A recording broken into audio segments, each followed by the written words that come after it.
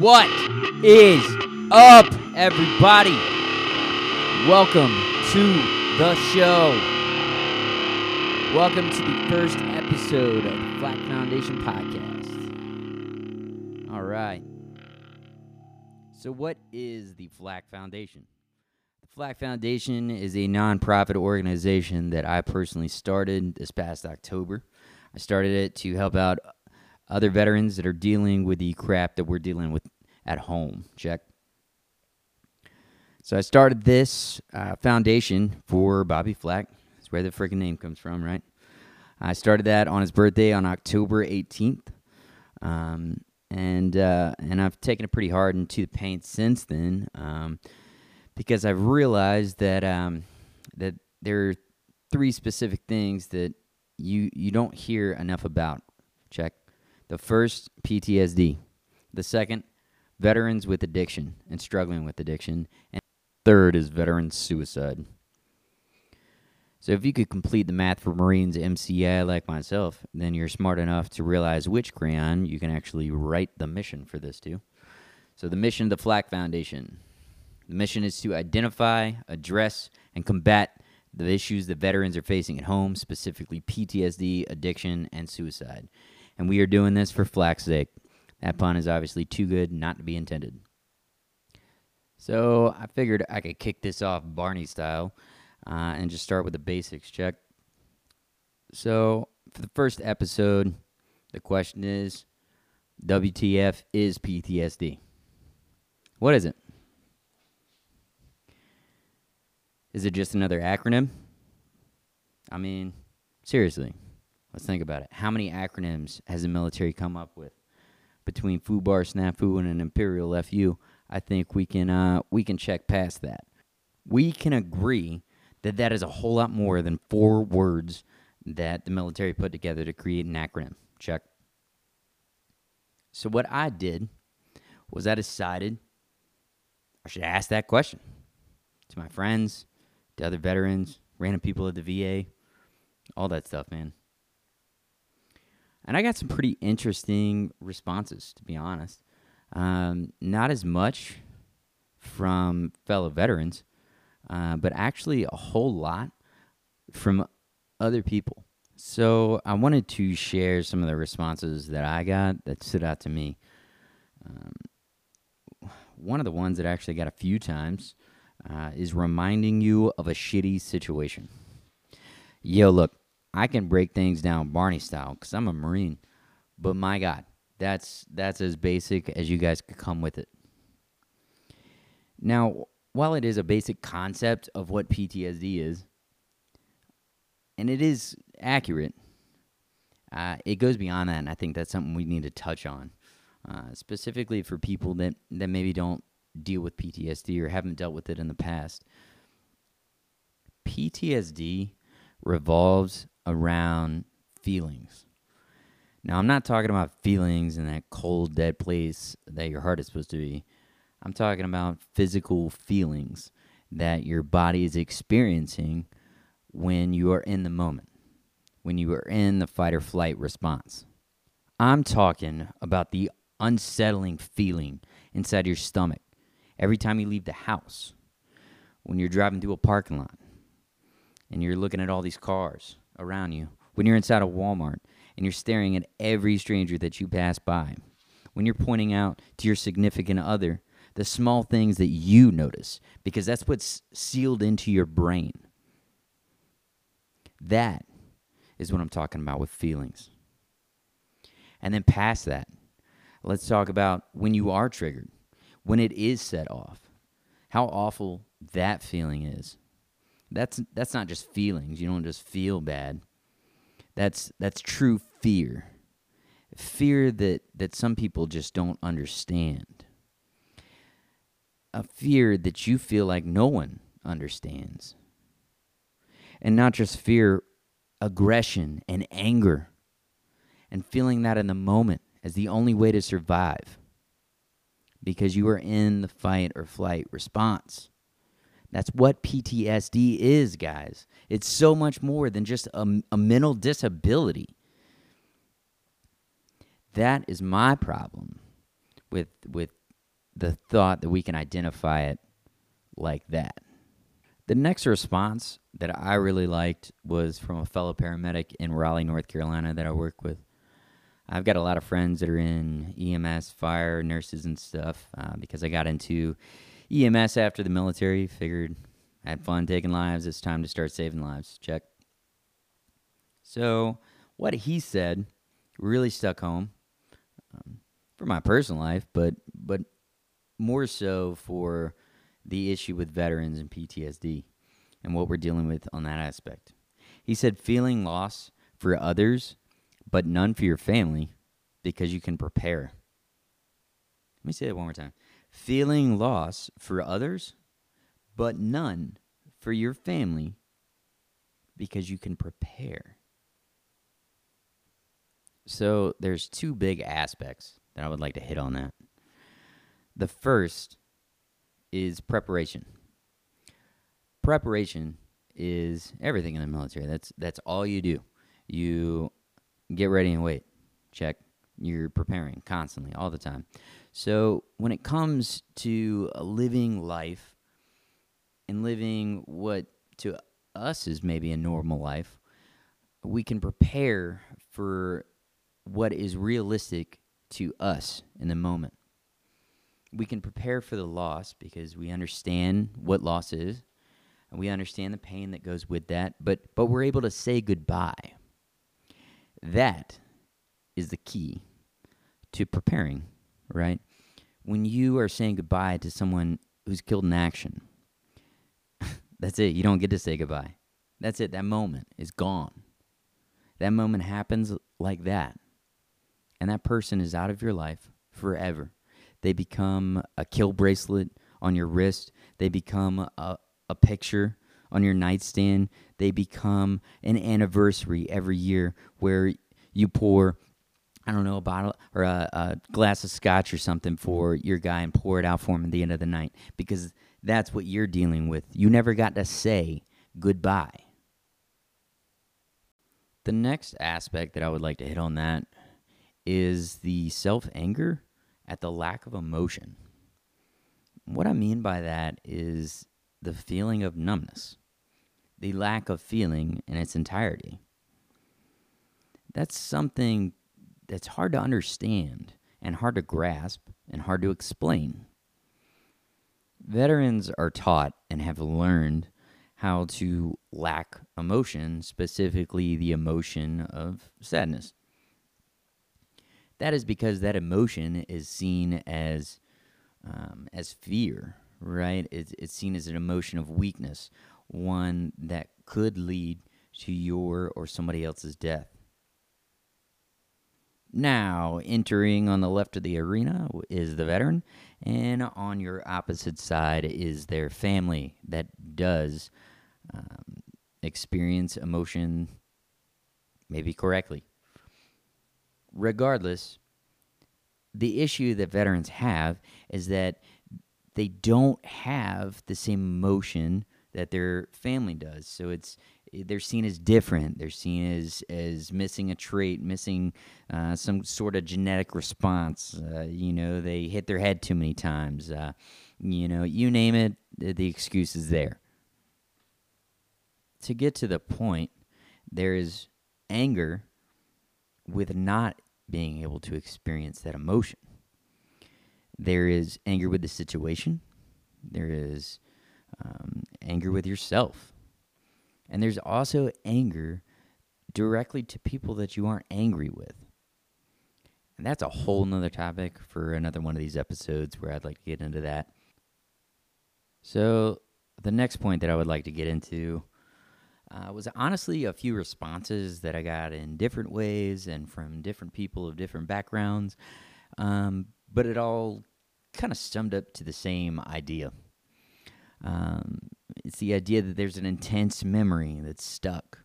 It's this idea that these things have happened to me that haunt me, and it's become a trigger. It's become paralyzing when triggered. It is overwhelming. It is an unbelievable physical stress. guys, I could keep going on with the general idea of what I'm talking about, but let me get to the point. The point is that there is an intense memory, an intense moment that has been ingrained to your brain that doesn't go away, that continues to revive itself. It becomes almost like a ghost inside of you, like another person. Especially once you get years into it and you become so evolved to where you're used to this alternate being inside of you. You feel like you're not in control of them, that it's like an evil spirit, whatever you want to call it. Another big part of that is the feeling of it being overwhelming. Overwhelming is a word that I think that we need to explain a little bit more from the dictionary. Check. Overwhelming means that it is so great that it renders resistance and opposition useless. Let's think about that. Feeling so overwhelmed that everything that you do to resist it is useless. PTSD is overwhelming. The anger is overwhelming. The fear is overwhelming.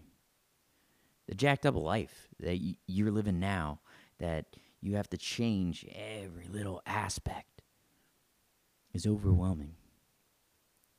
The loss of your innocence is overwhelming.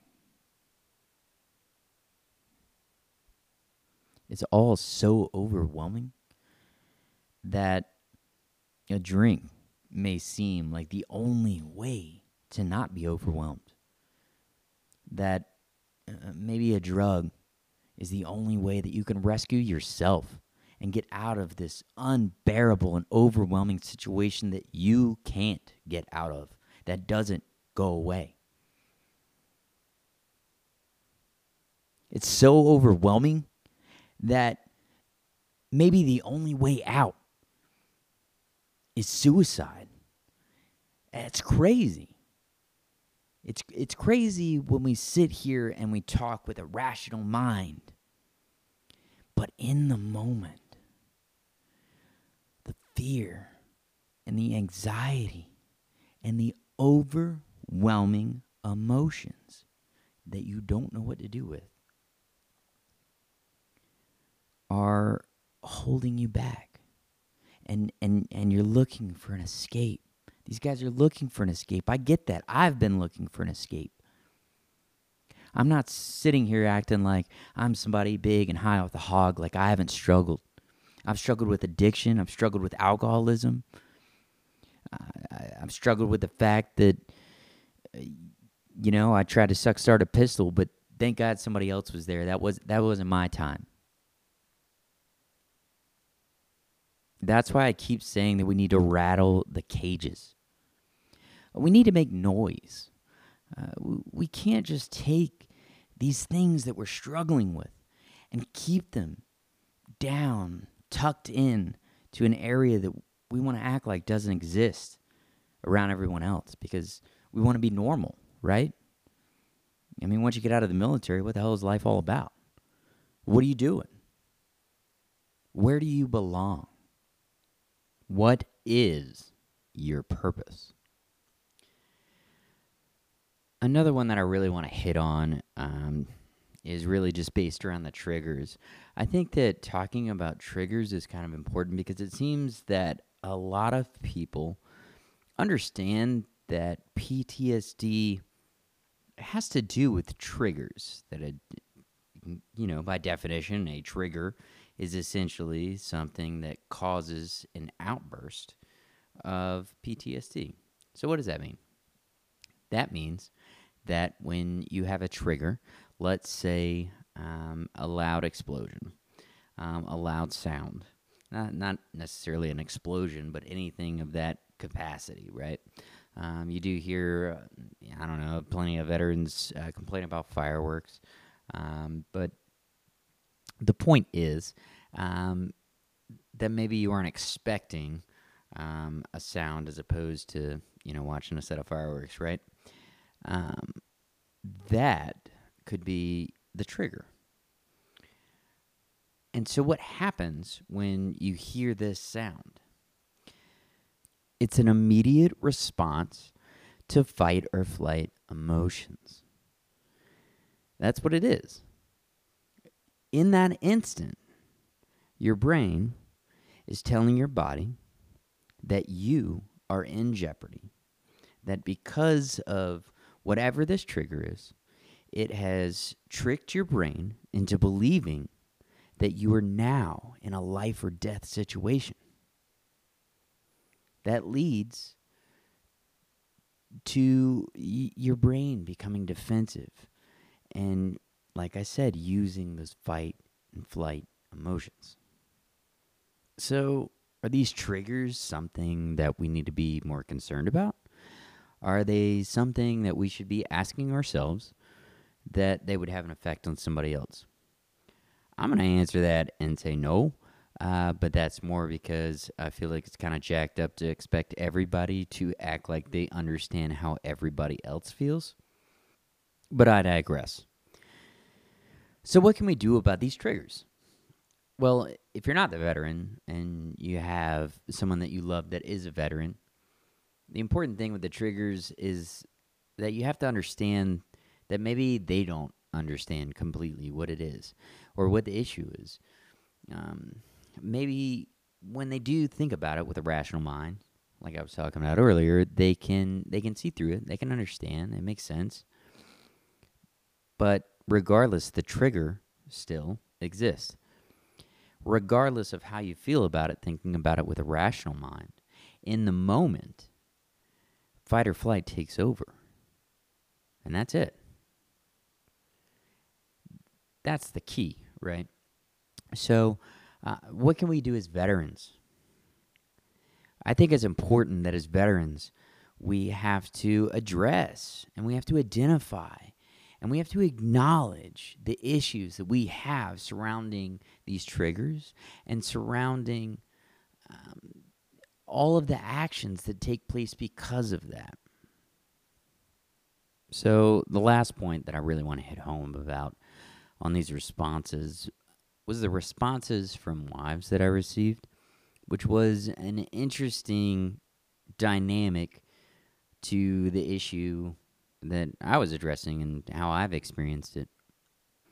These stories, while maybe horrifying in the moment and horrifying to even listen to, it's important to realize that there's so much struggle on the other end of that. While you do love and care for these people, it goes so much further beyond that, because in that moment, again, that fight or flight response takes over. And so that person that you do love and you do care about is beyond recognition. And your body has resorted to the most natural instinct. Now, that doesn't mean that it has to be some kind of abusive relationship or that only male veterans are the ones that have these issues. But I think it's important to note that sometimes these spouses, they agree and they even admit that it's not a physically abusive relationship at all. That they know that the veteran wouldn't hurt them, but it's more fear that that veteran would hurt themselves. Yeah, I don't know about you, but that throws a whole lot more twists and turns into that situation. So we've touched a good bit on feelings, memories, and triggers. But what is the science behind it? Like, what is the evidence that's out there? Does it exist? As far as PTSD, I mean, we can find a good bit, but there's some problems. Check. One compilation of studies that I found was about the PCL checklist, the PTSD checklist. Now, as far as veterans, if you don't know what that is, I don't know where you've been, but we've been using that even since we were active duty as far as returning back from combat deployments. They give these scores based on how you've answered a certain number of questions.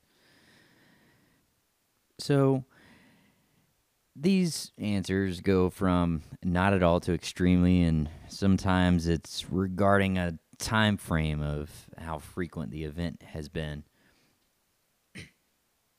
Now, the issue with just simply asking that question to get an answer of whether it's bothering them not at all or extremely, you have to realize that when veterans were on active duty and they returned from combat deployments and they did take these same like questionnaires, right? They did not tell the truth to any of it because they were told that if they answered so many questions and they scored so highly, it would affect their career and it would affect their freedom, essentially, to what they were allowed to do off base and how much free time they got. And you got to realize that these guys just got back from a deployment, from spending God knows how much time in the sandbox, so they aren't going to answer questions truthfully if that's going to hold them back to sitting on some stupid base somewhere. Now, on that same note, the VA has definitely come a long way in the last few years. With things like prolonged exposure, DBT, PST, things like that. There are a lot of programs that are revolved around that, but the issue with that is that it has now created a sense with veterans that when they have an issue, they're assigned to a course and they're given an instructor. They're supposed to do that for so many weeks, and then at the end of it, all of a sudden, all of your problems with PTSD are going to be gone, and you'll move on. Now, it's not that simple, right? I mean, they definitely do teach some great ways to learn how to manage stress and deal with the issues that we commonly see with veterans. The point is that this came from studies like one that I'm looking at specifically about the efficacy of recommended treatment for veterans with PTSD, right? It says that veterans that are diagnosed with PTSD benefit less from psychotherapy than non-military veterans. And that is where they make this suggestion for all of these programs that would benefit veterans with PTSD better. Man, you thought that the military had it down with anagrams. You should see these guys. So, on a personal level, though, what I dislike about this is that it has gotten rid of traditional psychotherapy. What I've personally experienced is that it is a whole lot easier to finally open up to one person and to begin to share the true struggles of what I'm going through and to seek help from somebody that I truly appreciate their opinion. For example, when I last went through a severe drinking crisis for myself that led very close to a suicide attempt, and I ended up in the substance abuse clinic and at the VA, and with that, I ended up with a counselor. And man, I can't tell you how much that counselor has meant to me since that day. I let her know that she truly saved my life. She gave me hope by truly giving me a way to release what was going on inside, right? And she truly cared about helping to find a solution for it, right? The point is that is psychotherapy. So the VA is now steering away from psychotherapy like that, and giving veterans a single person that they can release to like that, and find comfort in. Now they've moved to all these different programs like I was talking about. And like I said, while those do help, they do show some great ways to help you deal with, stress. But the problem is that the instructors for all these different classes, you've got a different one for every single one. By the time that you can even remember their name, let alone truly trust them enough to share your issues, it ends and that's it. So I would say that that's kind of an issue, because at that point, who are you leaning on? Who is the one person that you can trust? Either way, here we are. And here's where we stand. We have this issue called PTSD. And not only that, it leads to so much more strife in our lives. So that's the point of this foundation. That's the point of us being here, and that's the point of us talking about it. We have to identify our issues, and we have to address them. That way, we can combat them, right? So, by leaning together on this foundation and by reaching out and finding fellow veterans that are going through these same issues, we can find maybe healing, maybe answers. Maybe you feel like there's just nothing left, that you don't know what else to do, because that's how victim you are to your PTSD. The fact is, that's not the truth. That's why we're here, and that's why we're talking about it. That's why we're going to stand together, and we're going to take arms against PTSD together. Because the struggle of these people like myself,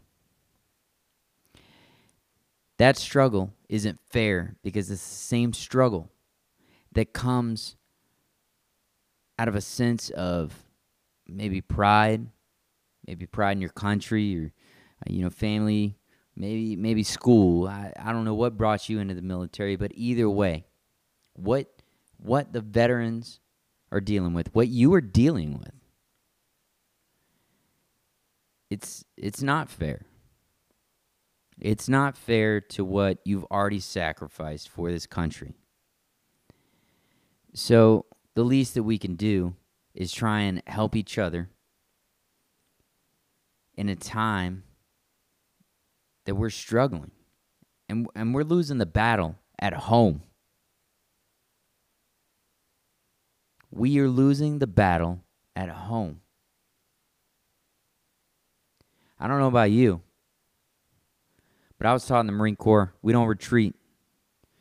You go head on until that's it, right? So as far as I'm concerned, that's why I'm here. That's why I'm asking everyone to reach out that needs help. I'm asking you to reach out to people that you know that are struggling. I'm asking you to just be a decent person, just like Bobby Flak would have asked you to do. Together in arms is the only way that we can do that. Check. So look here, please reach out. If you need anything, if you know of any veterans, please just spread the word about the foundation, what we're trying to do. We're on Instagram and Facebook. I haven't gotten on that Twitter thing yet, but I guess I'm a little old. Either way, we're on most of the social media. I'm personally here for anybody that needs to talk, and if there's something that you want to address, please reach out and let me know, because I'm happy to talk to you about it and kind of learn more and talk to everybody else about it.